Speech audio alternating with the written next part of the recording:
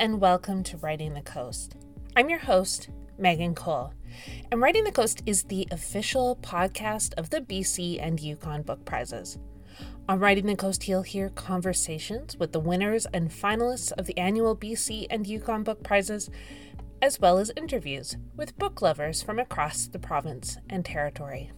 My guest for this episode is Sheryda Warrener. Sheryda's collection, Test Piece, is a finalist for the 2023 Dorothy Livesay Poetry Prize. In this episode, Sheryda and I talk about having a noticing practice and how asking questions without the expectation of answers shapes her work.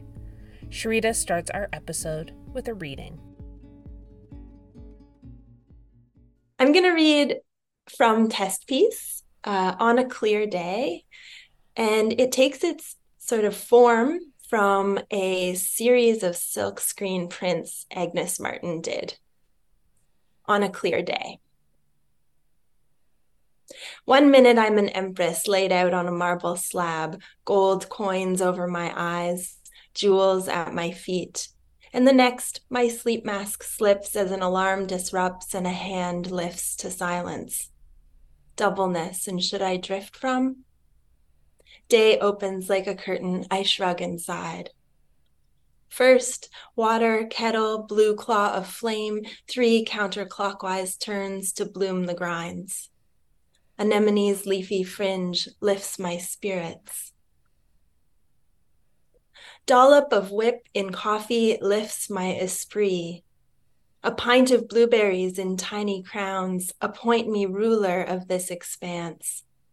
I crack the patio door for air. Felted fish dolls stir above the sink. The artist hid crystals in some and not others, not sure which I have, but here they hang at the hearth of all rituals. A clear domestic space is a clear psychic space. Before email, class prep, mama, have you seen my, I make my move. A book planted with colorful flags initiates a rhythm. Get a little contact high from language. A jolt improves me. Jumpstart for the mind's engine. Stimulants appreciate in value. Apply steadfast with clear senses. Out from the center, long horizontal bands alternate blue, blue, alternate light blue, gray, silver, light blue. A set of gestures opens the frequencies.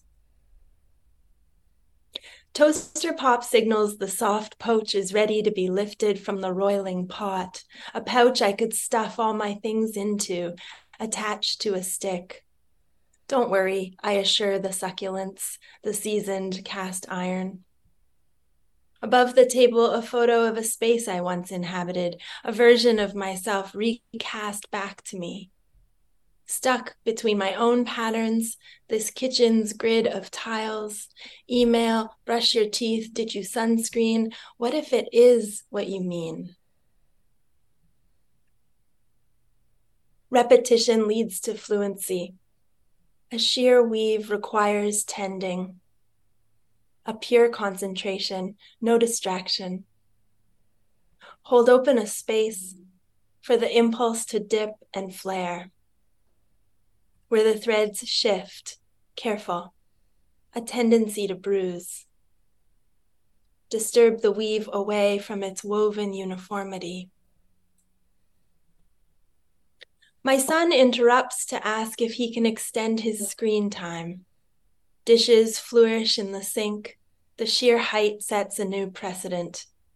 I make my move, perform underwater sonatas with the cutlery, train my attention out beyond the ginkgo and maple as an elderly terrier is coddled up the street in the arms of its master. What does she whimper in the dog's ear? How earthly we behave, believing we're alone. With a clear surface and a little give, the mind thrives. Catch in hand a phrase or line, then pull taut. Don't overwork it. A sticky note on the bay window, fields of inquiry. Soften the dust cloth, cinch my sleep shirt, and Vanna around the apartment, stimulating with a light touch various neglected surfaces. Porcelain, wool, parquet. Joy the fixtures, freshen the adages. Disturb with a circular motion particulate matter before it accumulates. Add to the list as I go. Tub stopper, white vinegar, all over color, flowers for Vi, art in time. Gestures of care and reparation, infinite forces, a placement of intervals, and the grid appears to waver. Perceive in glimpses, sleek as filament, confluence of threads, shifts in precise increments, disperse just as quick. Fish slip through the reeds of sentences, crystals activate in caves, broom rasp on pavement as the neighbor sweeps the lot just out of sight. Way back in the closet's dark, moths ruche holes into cuffs and pockets of cardigans, late fragments. Turn the record, turn the clay pots, turn toward the automated voice going by. You have reached your destiny. Syllabus, text CNH back, running from plant blades impale air.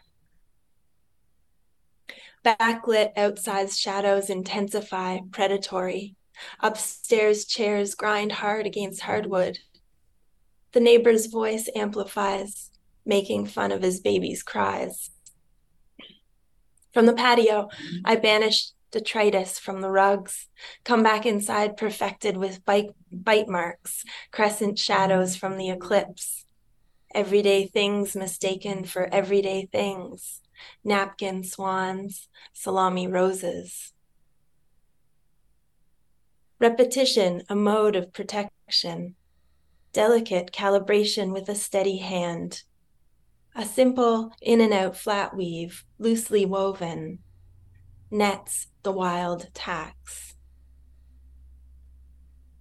I use my powers to activate the fish, silver now gliding into the caulking between tiles, smash them underfoot in ashy heaps, unfinished elegies. A clear domestic space is a clear psychic space.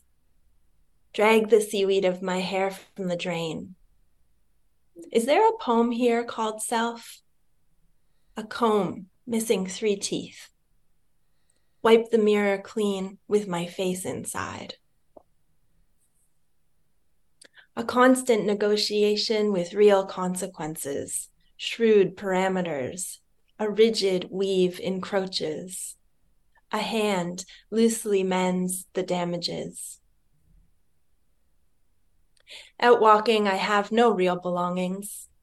My body invents a new cadence, falling in step with the sidewalk's incongruent lines as my mind traffics in dreams. Time for a shrimp cocktail? Spinach dip in a bread bowl? An argument cuts through leaf-shirred light.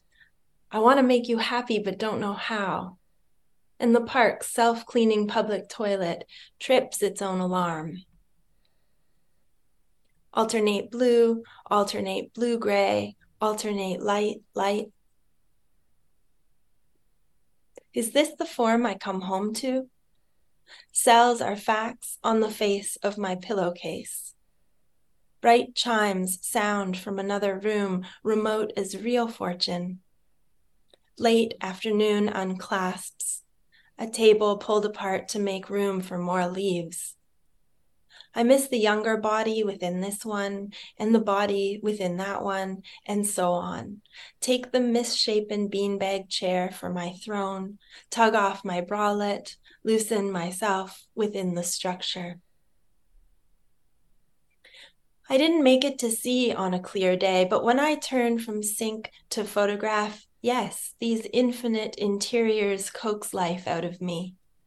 When he wakes, my son will use the dark parts to check if his hair is sticking up. Motifs appear and reappear, catching up with me. loud checks, interlocking geometries, cast off ends. Now, what is it I'm looking for? In glass, the open form assembles line by line. Thank you. I love that poem. I don't. There was something about it. I don't. I love like it is. It's Yeah. about everyday things. Like when you mentioned the salami roses and the napkin swans. It's like yes. But the whole thing is about everyday things. But it's just like there's the one bit that I want to make you happy, but I don't know how. Like that. Oof, Deadly. that line. Deadly. And I'll say a little bit Yeah. more about the Agnes Martin link. So I was picturing her in her studio creating these repetitions, these grid marks, these silkscreen printing, and that process is very labor intense and it's also really precise. And she was shifting the grid a little bit each time, so each grid is a little bit different. And I was thinking, I was sort of adding that to how my process is as I'm making poems. And so you need that repetition and that ritual, but it's also so hard to maintain that repetition and ritual and have it be really generative or productive. And then, as you see in the poem, there's always all these little interruptions. And then there's the consequence also of, as creative people, when we live with other people, we we sort of shut them out a little bit sometimes when we're making things. And I really wanted to show that there's not just this romantic notion to making, but there's real consequences to shutting yourself into a room and writing for an extended amount of time. So yeah, the dailiness accumulates, right? Yeah. Yeah. Yeah. It's a Thank beautiful you. piece. All right, my first question for you. I'm not doing a challenging skill testing question like I did last year, although this question is possibly Uh-oh. equally skill testing. It is, Oh, who are geez. you? The most intense question. Who am I? Um, I think that's a question I was asking with this book, actually. And in a way, the poems, I was hoping they would kind of assemble and accumulate associatively to give me an answer to that question. I don't think I knew who I was at the time when I first started writing the book. And now I have a better sense of myself, even though I am putting off answering your question directly. I'm a teacher and I pay a lot of attention to the world around me and I pay a lot of attention to my students. So I would characterize myself as a noticer, so a poet, I guess. I am a swimmer. I like to do laps. I like to go and walk and look at art. I like to look at a lot of art online, but I also like to just wander around the city and find little coffee shops and find little art galleries and just sit in the gallery for an extended amount of time and look at art. That's something that is very me. And yeah, who am I? That's great. It's an answer. I keep thinking like I feel like the answer to that question changes Mhm. every day. And you mentioned how with test piece it was kind of a maybe trying to answer that question, and I almost wonder if are you trying to answer that question a little bit with every book, and then therefore each book is a different representation of who you are in that Yeah, moment. And absolutely. Every poem, yeah. maybe, like every note I take in leading up to a book becomes this self-discovery process of self-discovery, even if the poems themselves are not necessarily about the self. They're about different things, but definitely a tool for seeing myself or reflected. Mm-hmm. Mm-hmm. Yeah. I love that you you talked about yourself as a noticer because when you did a Oh, yes. workshop for a group of students at Westview Elementary last week as part of our virtual school tours, and you had them do an observing a noticing exercise. And I would love to hear a little bit more about your noticing practice and how you make sure that's like actively included in your writing, because I could see, like, I feel like I'm always noticing, but I'm not so good at like writing it down so that I don't forget when I sit down at my computer. But how do you make sure those two intersect in your work, the noticing and then the poetry? Well, I think that they're sort of one and the same. I think one needs an active attentiveness in order to really notice. I think you remember in the class, I asked the students, and these are like a bunch of grade threes, 3 4s, I think, to notice what you think no one else has noticed. And that seems to be like a really strong current in my practice as well. What am I noticing that I think other people are distracted and not paying attention to? What am I noticing that recurs? And so just my walk up to take the bus every day becomes an act of or a practice of noticing what's going on around me. The other day, there was a really amazing pair of velvet pumps just laying on the sidewalk in this very artful way. And I thought that was really beautiful. And so sometimes my practice has something to do with taking photographs first and then going through my photographs and making notes in my notebook. So that can be an aid to memory, exactly, to remind myself to write down that little thing that I noticed. And I don't really know what I'm doing with those elements right away. I'm just gathering and gathering and gathering. And so I think that's where the unexpected lives when it comes to translating it into language. I think those are like that crushed velvet of the pump, this beautiful pump that I found on the ground is going to maybe translate into something else when it gets into the poem. Yeah, so there's that aspect of it. And then this idea that noticing leads to defamiliarization, which is just the exact thing that the whole book is about, which is about seeing and seeing differently and seeing from different angles. And that is when I re-see the world again and introduces new layers or new insights or discoveries about what I'm looking at and how it relates to me or how it relates to my themes that I'm thinking through at the time. So, yeah, there's a notebook involved, there's a camera involved, and then there's just the reminder to keep paying attention. Mm-hmm. Yeah. You write ekphrasis poems? Yeah, I'm no, not that's saying that good. right, am I? Ekphrasis, Okay. I've heard that it just sounds like emphasis. Ekphrasis. Yeah. Mm-hmm. Okay. So you write ekphrasis poems. For those listening who don't know what those are, what is that kind of poetry? Ekphrasis is, in its most sort of literal translation, is writing about art or describing an artwork. And it's a really long and rich tradition in poetry. It's changed over centuries. And there's some wonderful examples. One I can think of is John Ashbery's self-portrait in Convex Mirror. That's sort of a foundational postmodern ekphrastic text that is also a form of portraiture. It's a really beautiful, exciting, long poem.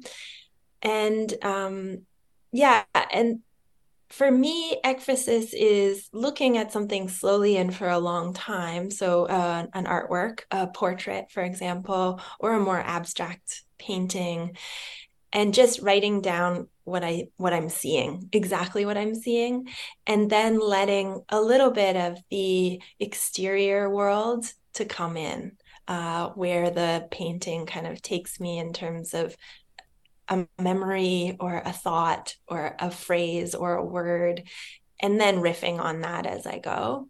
So it's not so much just describing the work, although that can be super generative and exciting, but also writing through the work back into the world, into the present tense. And how did you come to exploring that form, and what inspires you about it? I think I got to the end of my own interest in writing autobiographical poems. And so I wanted to, rather than retell stories, say from my memory, I wanted to look outside of myself and see what I was seeing. So I think it was just kind of like getting bored with my own materials. So I wanted to look at outside of me to see what I was drawn in by. I guess I would characterize it as forms of encounter and just having these really vivid and exciting encounters with art and it sticking with me and kind of reverberating and staying in my mind and realizing, oh, there's something here. I'm going to keep thinking about this. I'm going to research more about this painting, or I'm going to do this work and see where it takes me. So maybe I think I've always been writing ekphrastic poems, even without even knowing that I was doing it. In my first book, I wrote a long poem about Georgia O'Keeffe, and that included me taking a trip to the desert and all of the debacles that occurred in this, like, pursuing this, like, beautiful artist that I love. Not being able to really see much of her art or wanting to go to Ghost Ranch, which was where her studio was, and there being no buses there, me kind of expecting I'd be able to like take some transit. And they're like, no, you have to rent a car. And I don't drive. And so it was just ridiculous. It was so ridiculous. And then I've written about Yoko Ono, a piece that I saw of hers that was in Tokyo. I've written about Vancouver photographer Jeff Wall, a photograph of his. And yeah, and then in this collection, I write about Eva Hesse and Agnes Martin borrowing her form, not necessarily responding directly to her work, but borrowing her approach and her form, that repetitive mode. And yeah, and there's other folks in here too. So yeah, I think it was just wanting to pay attention to my encounters and the vibrations they were sending off. And there is art. There's visual pieces in the collection. Could you talk a little bit about those pieces? Yeah, there are four collages that I created. So the original photographs are mine, and they're of various interior spaces. So my kitchen, my bedroom, my living room. And then there's one from a stay in the Leighton residencies at Banff. So you'll see it's sort of hard to tell, but there's a huge piano in the middle of the room. So that's the little cabin that I got to stay in, and it had this huge piano, and I just laid my poems out all over the top of the piano. That's how I use that piano in that space. So yes, they are collages. So first I took the photographs and I photocopied them. And then I used transparency paper and photocopied earlier versions of the poems directly onto the photographs, and then photocopied that again. So you get like a really flat, plain, but you also get my handwriting and versions of the poems in their earlier state. And this was really, for me, a nod to the process of making. And that's what a lot of these poems are about, this process of making. So I really wanted to include some of the work that happens outside of the poem and make it visible. Do you write a lot of your poetry by hand first, or yeah? Yeah, I'm an old school, print it out and mark it up and really run it through its paces. Yeah. Yeah. Yeah. Mm-hmm.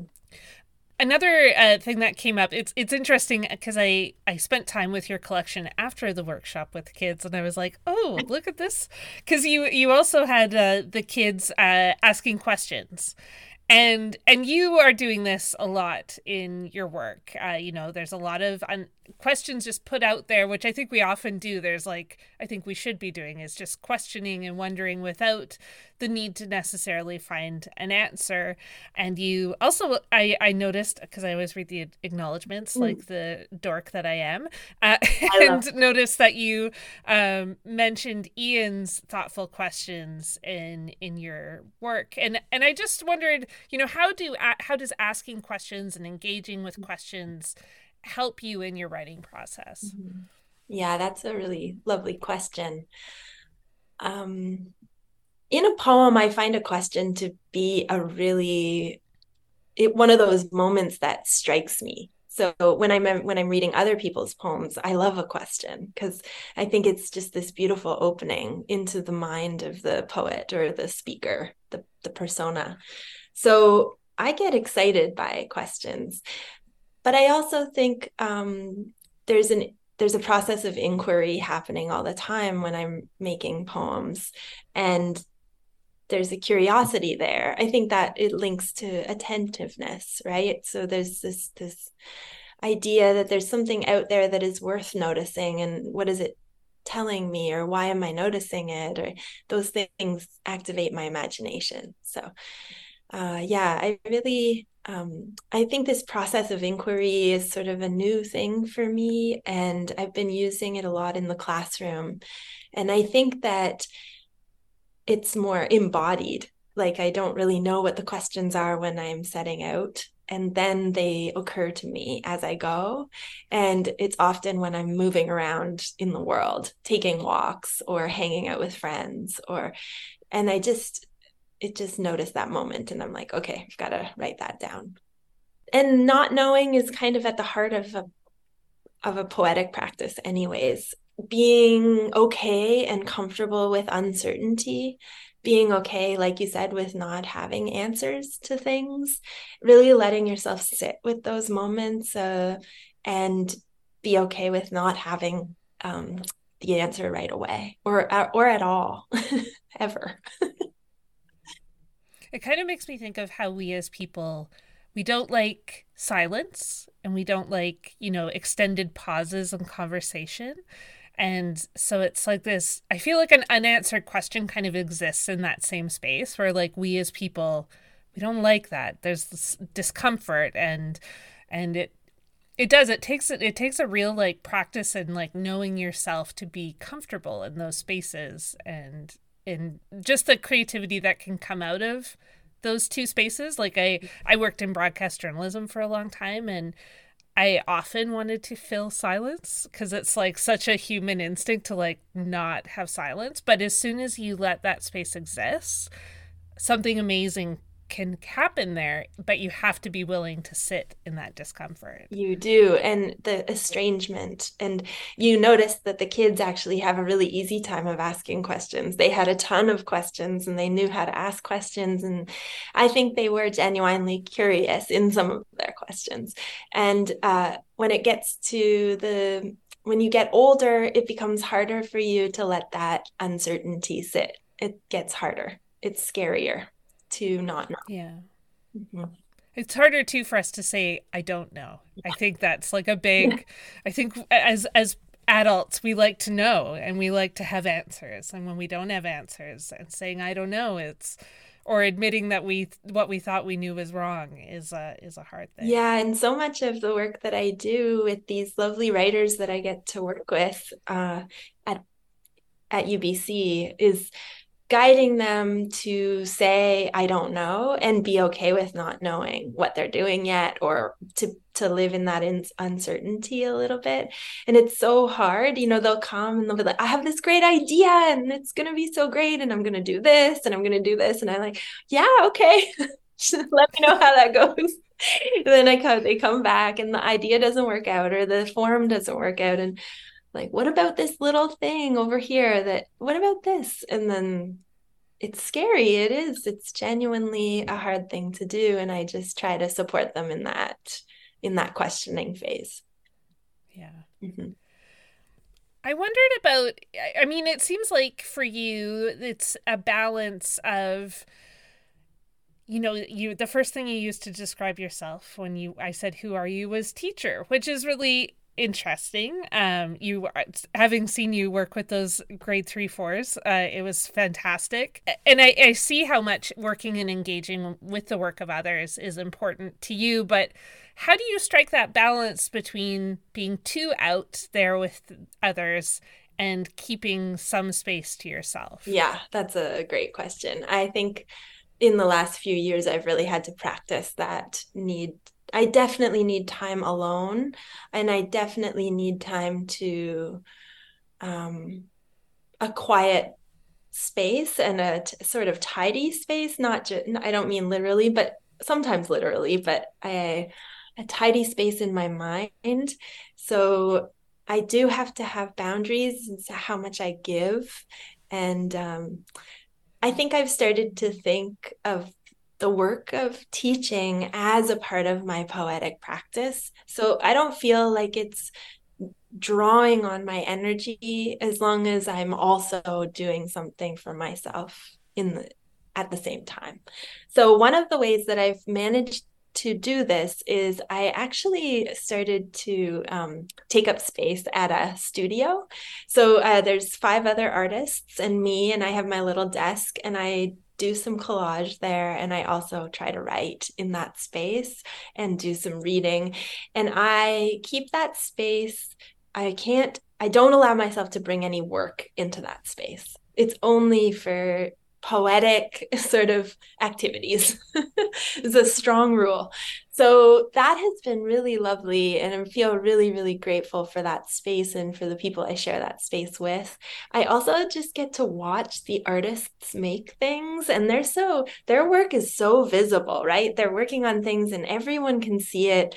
There's no hiding it, and that's been great for me as well, not to be so precious about my process and to leave things out on my desk and to put things up on the walls that have to do with the poems that I'm thinking about or making right now, or the experiments that I'm doing with language and stuff. So I think having that dedicated space in the city that is separate from my home and it's separate from my work has been a real game changer.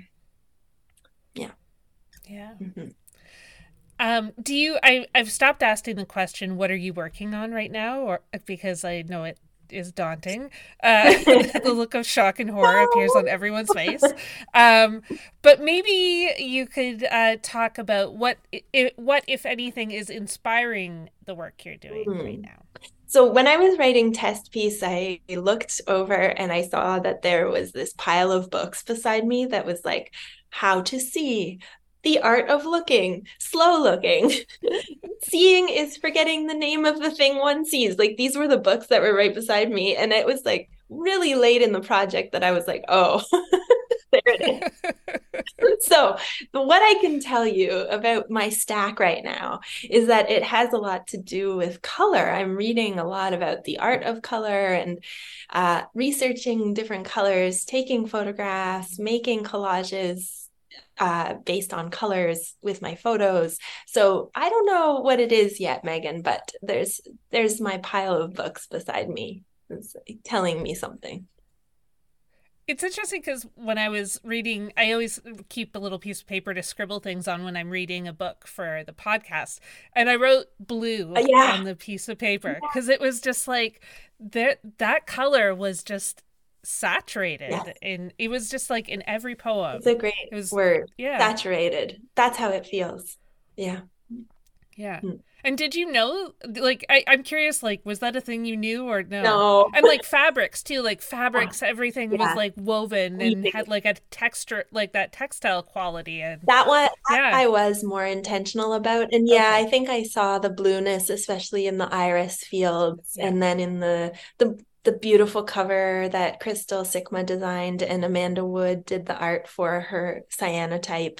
So yes, blueness became more intentional, but I certainly didn't recognize it when I was first writing. Yeah. That's interesting. Blue's an impossible color. I find color really difficult to describe. And so I'm glad you found it resonated there anyways. Yeah.